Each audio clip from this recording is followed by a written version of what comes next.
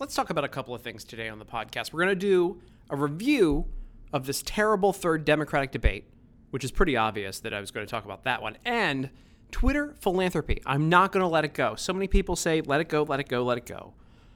This is not Frozen. This is the No Things Considered podcast. My name is Tim Young. I work at a couple of different places. You've probably seen me, though, on Twitter at Tim Runs His Mouth.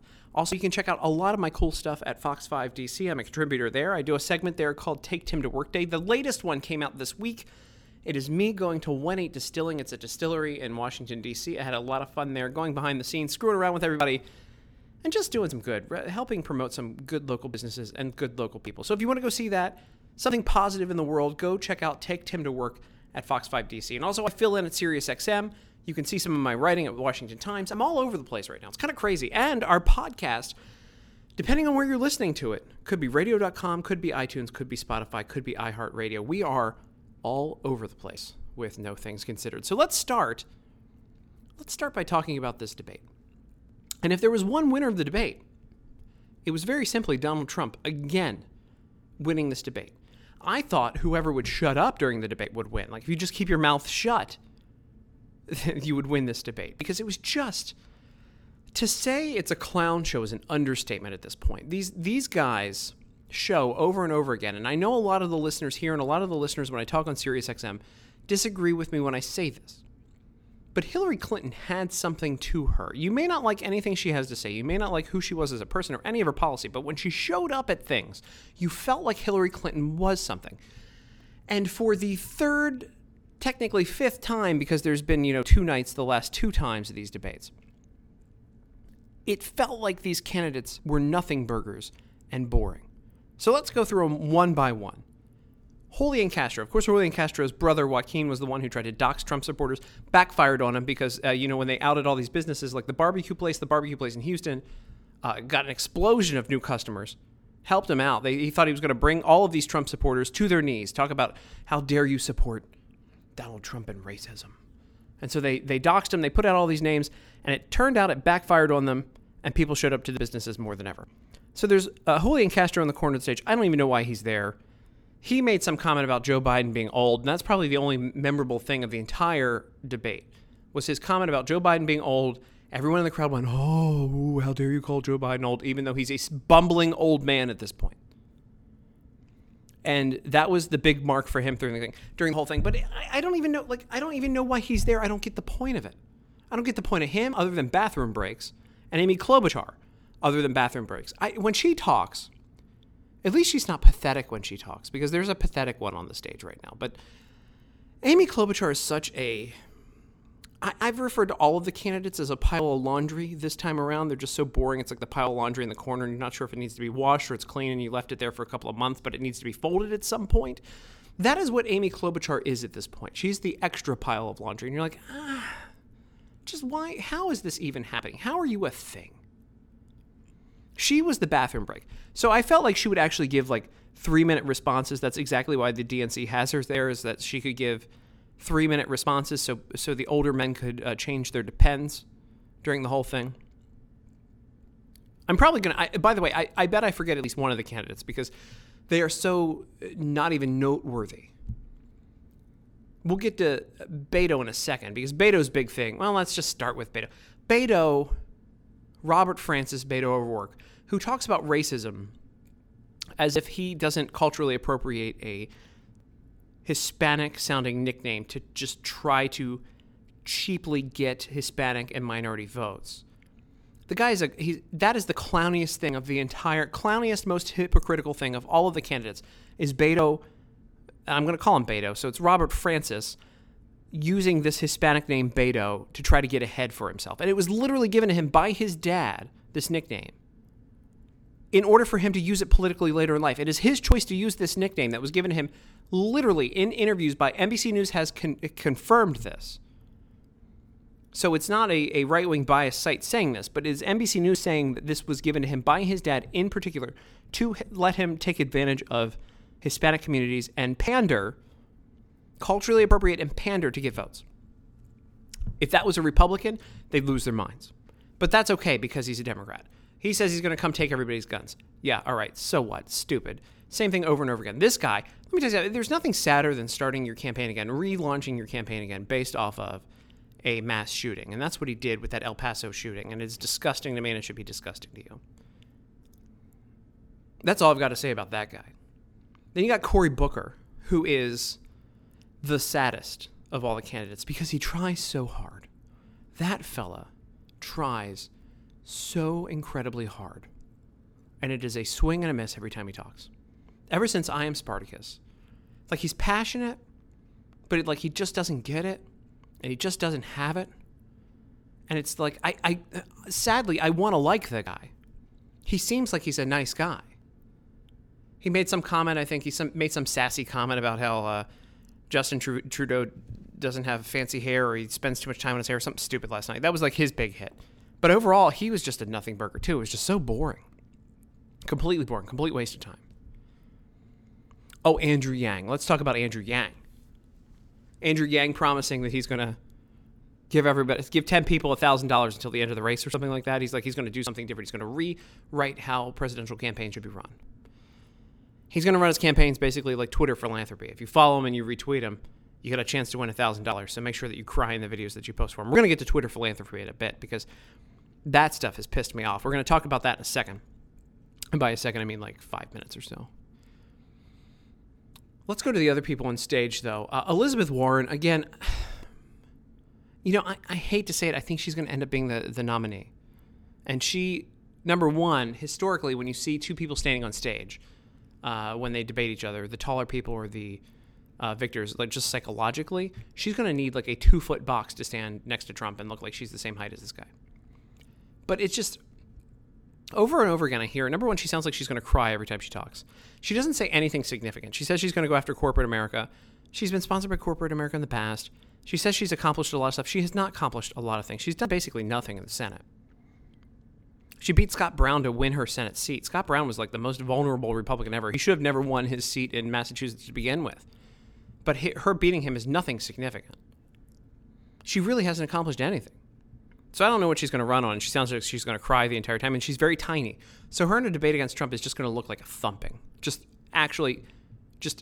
observing it is going to look like a thumping. Maybe she can try to play the victim, but this whole Pocahontas thing, this whole fact that she built her career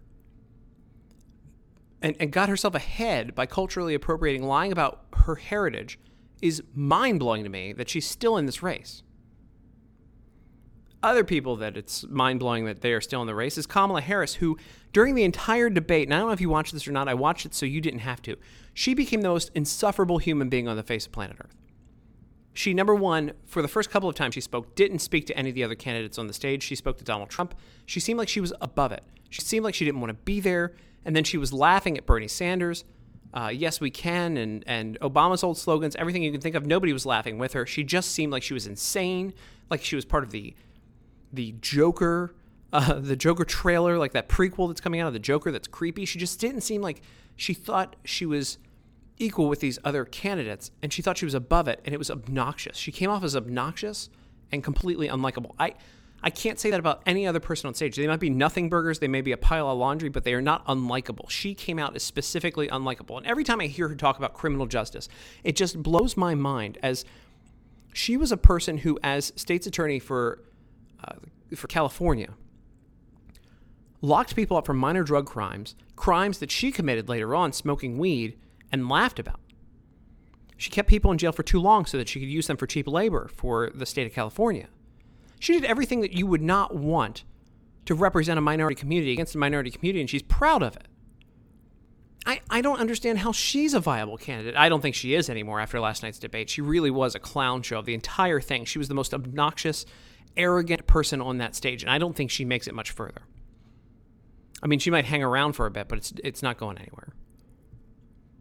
Then you have Bernie Sanders, who, by the way, of all of the things that happened last night, Bernie Sanders, he was given the question by Jorge Ramos what the difference is between Venezuelan socialism and American democratic socialism. And the real answer is It's democratic until they get power, and then it turns into Venezuelan when you need weapons to be able to defend yourself against a dictatorship. But that's not how he's going to answer it. He dodged that entire question. And of course, Jorge Ramos knows about Venezuelan socialism because Donald Trump got him out of there when he was arrested. Remember, he was detained by the Venezuelan leader for a bit when he went down and questioned him.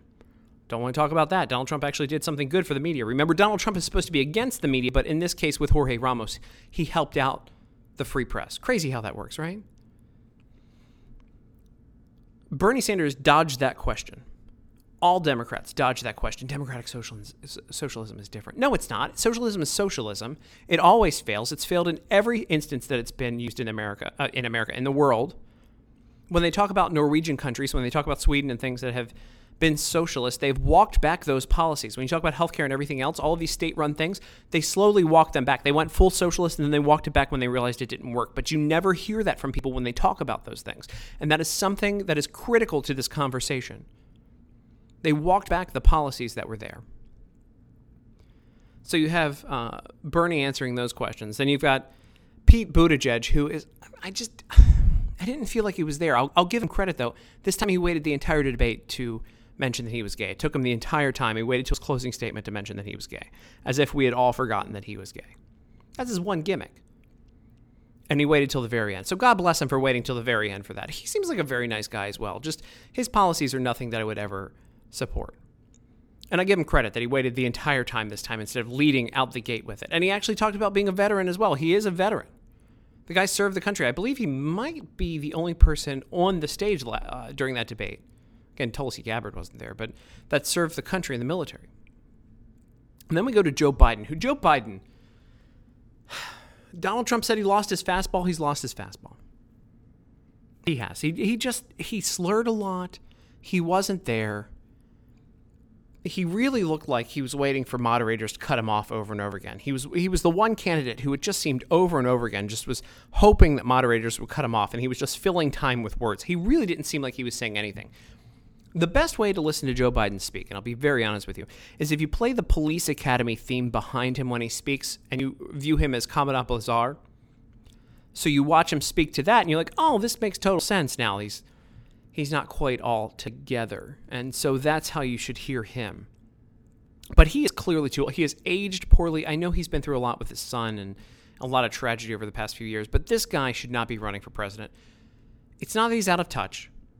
It is, though, that 4 years ago, Donald Trump's election was a referendum on Obama and his presidency and vice presidency.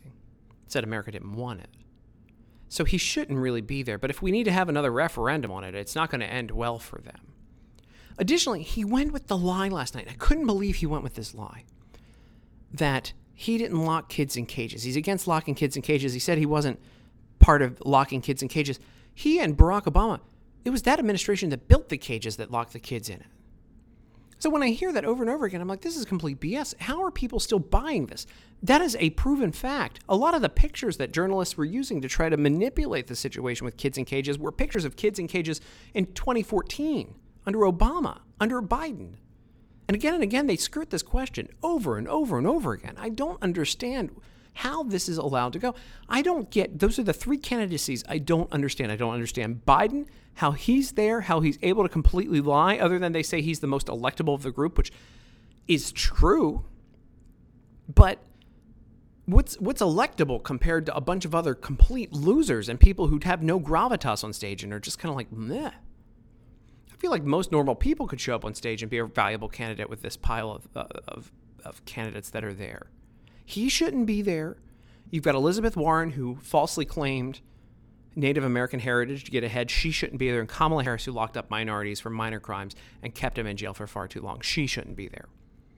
If the Democrats weren't hypocrites on their own policies and their own social justice warriors and their own wokeness, those three wouldn't be there. But they are. And they shouldn't be.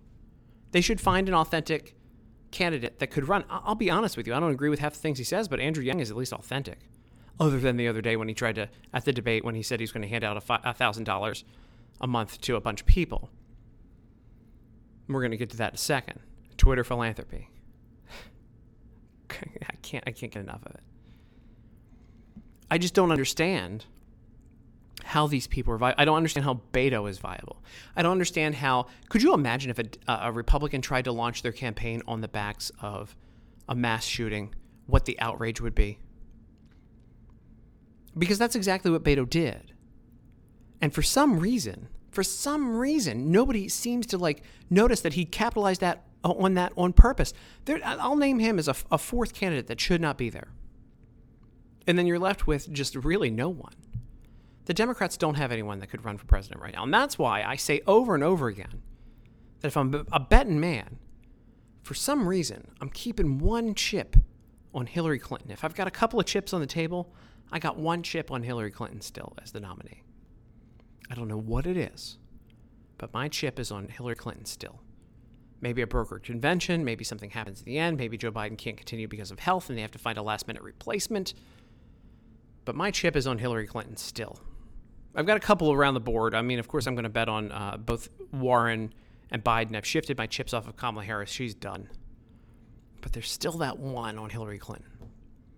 We'll find out. But I'm going to tell you, at the end of the day, the pile of just boring laundry on stage, Donald Trump still wins. I don't care what the polls say. Here's how polls work, by the way, because I keep hearing there's going to be a recession that ends the world. And this story, by the way, the recession stuff ends the same way that Russian collusion ended. That it didn't happen and that it's not going to happen. News organizations have been pushing recession since the couple of 100-point loss the day that Donald Trump tweeted about negotiations with China. And when that negotiation happened, we lost a couple percentage total in the Dow, and everyone claimed that there was going to be this massive recession. So they've been running with the story for 3 weeks. Let's just say CNN. CNN runs with the story for 3 weeks. They did. Then they take a poll of people. Phone rings. Ring, ring. Hi, this is CNN. We'd like a poll. Who's going to hang up on that poll? People who support Trump. People who think the economy is doing well. They don't want to talk to CNN. Who wants to talk to CNN? People who watch CNN. People who lean left. Right? So the Trump people all hang up. And these are how all these polls go. And the CNN people ask, hey, do you think there's going to be a recession? Do you think the economy is doing poorly? And the people who have watched CNN for 3 weeks, who have seen nothing but gloom and doom that the recession's coming, answer, oh, yeah. Yeah, that should be like 100% that they answer. But no, it's just 6 in 10. 6 in 10 people on a CNN poll say that they think the recession is definitely happening. And those are people who watch CNN and who would talk to CNN. So think about that. They can't even convince more than 60% of the people who they poll, who are clearly consumers of their media, that this is happening. That's what I want you to pay attention to. So when you see these polls come out, ring, ring, this is the Washington Post. Ring, ring, this is ABC News. Who's hanging up on them? Trump supporters. People in the middle of the country that don't want to talk to them, and people who know better and don't want to be trapped by these polls. And that's why Donald Trump is trailing in all the polls. That's why he trailed in all of the polls in 2016. When you have media organizations like CNN who have showed up to random people's houses in the past and accused them of Russian things and whatever else for sharing memes, why would you want to talk to one of these organizations and be outed by one of these organizations? So when you see polls, just know, and I believe this, people are hanging up on them. And I'd love to see the stats on that, but I highly doubt we'll ever see them. I don't buy the polls. They were inaccurate in 2016. They're inaccurate here. I think Donald Trump comes real close, if not winning the popular vote, because these Democrats aren't charismatic. Democrat Party in general is angry, and it's causing apathy with a lot of Democrats that don't live in the bubbles of New York, D.C., L.A., San Francisco, Seattle, Chicago, maybe Denver. I'm telling you right now, Donald Trump won in 2020, and it's because the Democrats losing this. He might be beatable if they would have started with an actual reasonable campaign 2 years ago and saying that instead of saying that everything is literally Hitler. So there's that. But I want to talk about the Andrew Yang thing about giving out money, $1,000 a week, because something has been bothering me on Twitter. It's been bothering me for a while, and it's this whole concept of the hashtag Twitter philanthropy. It bothers me because I follow Matthew 6, which talks a lot about when you do charity, you don't brag about it. It's something that is very looked down on, number one. So I do good work for people. I will not talk about it. In an earlier podcast, I talked about what I did in Baltimore. I got very emotional about it because I don't like talking about what I do to help other people out. That's not why I do it. There's one person in particular, but then there's a lot of other people who are doing this quote-unquote charitable stuff in order to grow a Twitter audience. One in particular is growing a Twitter audience based off of it. It is cheap internet marketing. It is nothing more than that. It is marketing based off of fake giveaways. And granted, we don't know if those people actually get something, but either way, the amount of attention, free press, and followers that this person is getting based on the giveaways that they have it shows that it is a profitable business to do giveaways. It is an old school tactic. I worked in digital marketing for many years. It is a very simple tactic. It is a lottery for things. And what really bothers me about Twitter philanthropy isn't the giveaways. Look, I'm sure the giveaways are great. Whatever. You get a couple $100 if it's real. It's the fact that people are sharing their life stories on this Twitter philanthropy hashtag and begging for money and crying in videos and talking about terrible affectations that they have and terrible situations they've been through, begging for money. They've been given false hope to participate in essentially a lottery to help build someone's social media up and make them famous for the chance to win money to get them out of a terrible situation. And they're willing to basically prostrate themselves at the throne of this social media account for that. And that should bother everyone inside. That should bother you morally. It should shake you. It should really have a problem. But the people who don't have a problem with it, and I'm going to be very honest with this, are people who think that they can win something out of it.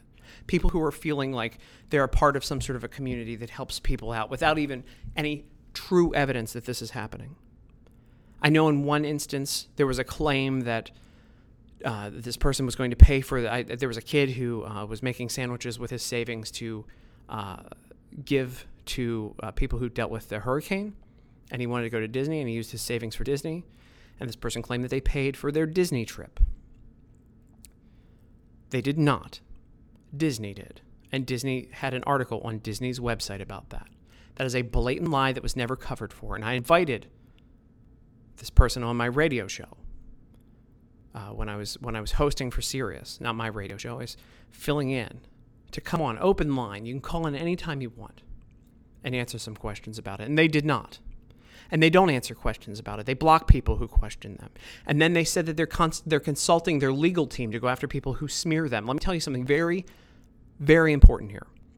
Slander and libel law. Number one, you had the Covington kid. Let me just give you an example, and I will pull out my law degree in a second here. But the Covington kid, when he was accused of being a racist and news organizations tried to ruin his life, that case was thrown out. They made up a false story about this kid. They tried to ruin his life. Commentators tried to ruin his life, and all of those cases were thrown out. So if that didn't work, a lawsuit about someone's opinion of someone who's holding themselves out to be famous is not going to work. If you're holding yourself out to be famous and a public figure, you need to be able to handle criticism. Maybe put your big boy pants on. Maybe don't participate in activities that make you appear like you're a scammer. Maybe don't lie. Maybe don't present false information. But you cannot go after someone for their opinion of you, especially if you hold out yourself as a public figure and you want to get famous. And that's what the problem is here. Why would a billionaire, let me be very clear here, why would a billionaire need to have follows and retweets in order to be philanthropic and give things away? Why would anyone need that? It's because they're using you. You are the product, and you are becoming something that can be sellable down the line. That's what's happening here. And I want you to pay very, very close attention to it. Why would anyone need to sue someone on this? Why would he care to sue someone on this? He's gaining over and over and over again. And someone's opinion? You can't sue over an opinion, especially as a public figure. You have no grounds for a lawsuit against opinions against you. People can call you any name you want. Trust me, with my law degree. Save your time talking to your legal team. Listen to my podcast. I'm just tired of it. I'm tired of watching people cry and talk about their terrible affectations, begging for money in videos. Begging for money. It's sad. And I don't want to see Americans go through this. And I can't believe that someone's building a social media network based off of this. This happened on YouTube just a few years ago. There was a group of people who were pretending that they were doing it all for charity. They were giving money out to homeless people and giving big tips to waitresses and filming it and watching them cry and monetizing that through likes and views. And they had monetized their videos, and it was turning into a profitable organization, and YouTube ended up shutting it down because they caught on to what they were doing, because it was fake. And I don't think this is any different. And that's my opinion. And you know what? You can't sue someone for their opinion.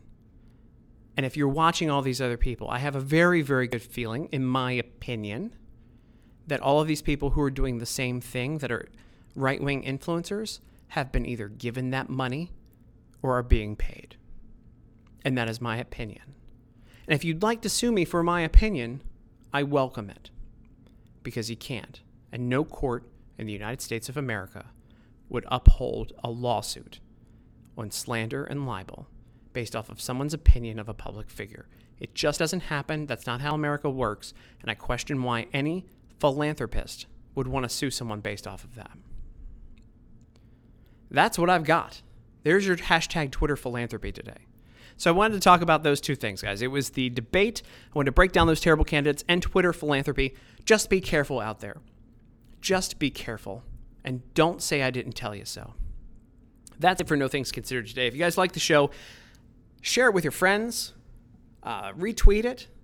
Listen to it again. Subscribe. Don't forget to subscribe. And you can follow me at Tim Runs His Mouth and all of my other social media stuff. And especially check out my stuff at Fox 5 in DC, Sirius XM when I get to fill in for them. Sometimes I get to write things for the Washington Times. I get to do lots of cool stuff. And it's because of people like you. And guess what? You don't have to follow and retweet me to get this for free. Amazing how that works. Thank you guys. And you know what? Be good to one another this week. Yeah, I'm going to task you with something. If you have a chance to make somebody feel good, if you have a chance to give them something that can help them out legitimately, do it. But don't brag about it. Do it. Don't tell me about it. Don't tell your friends about it. Don't tell anybody about it. Just be good to somebody this week. One person. More if you want. But don't tell anybody about it. Just be a good human being.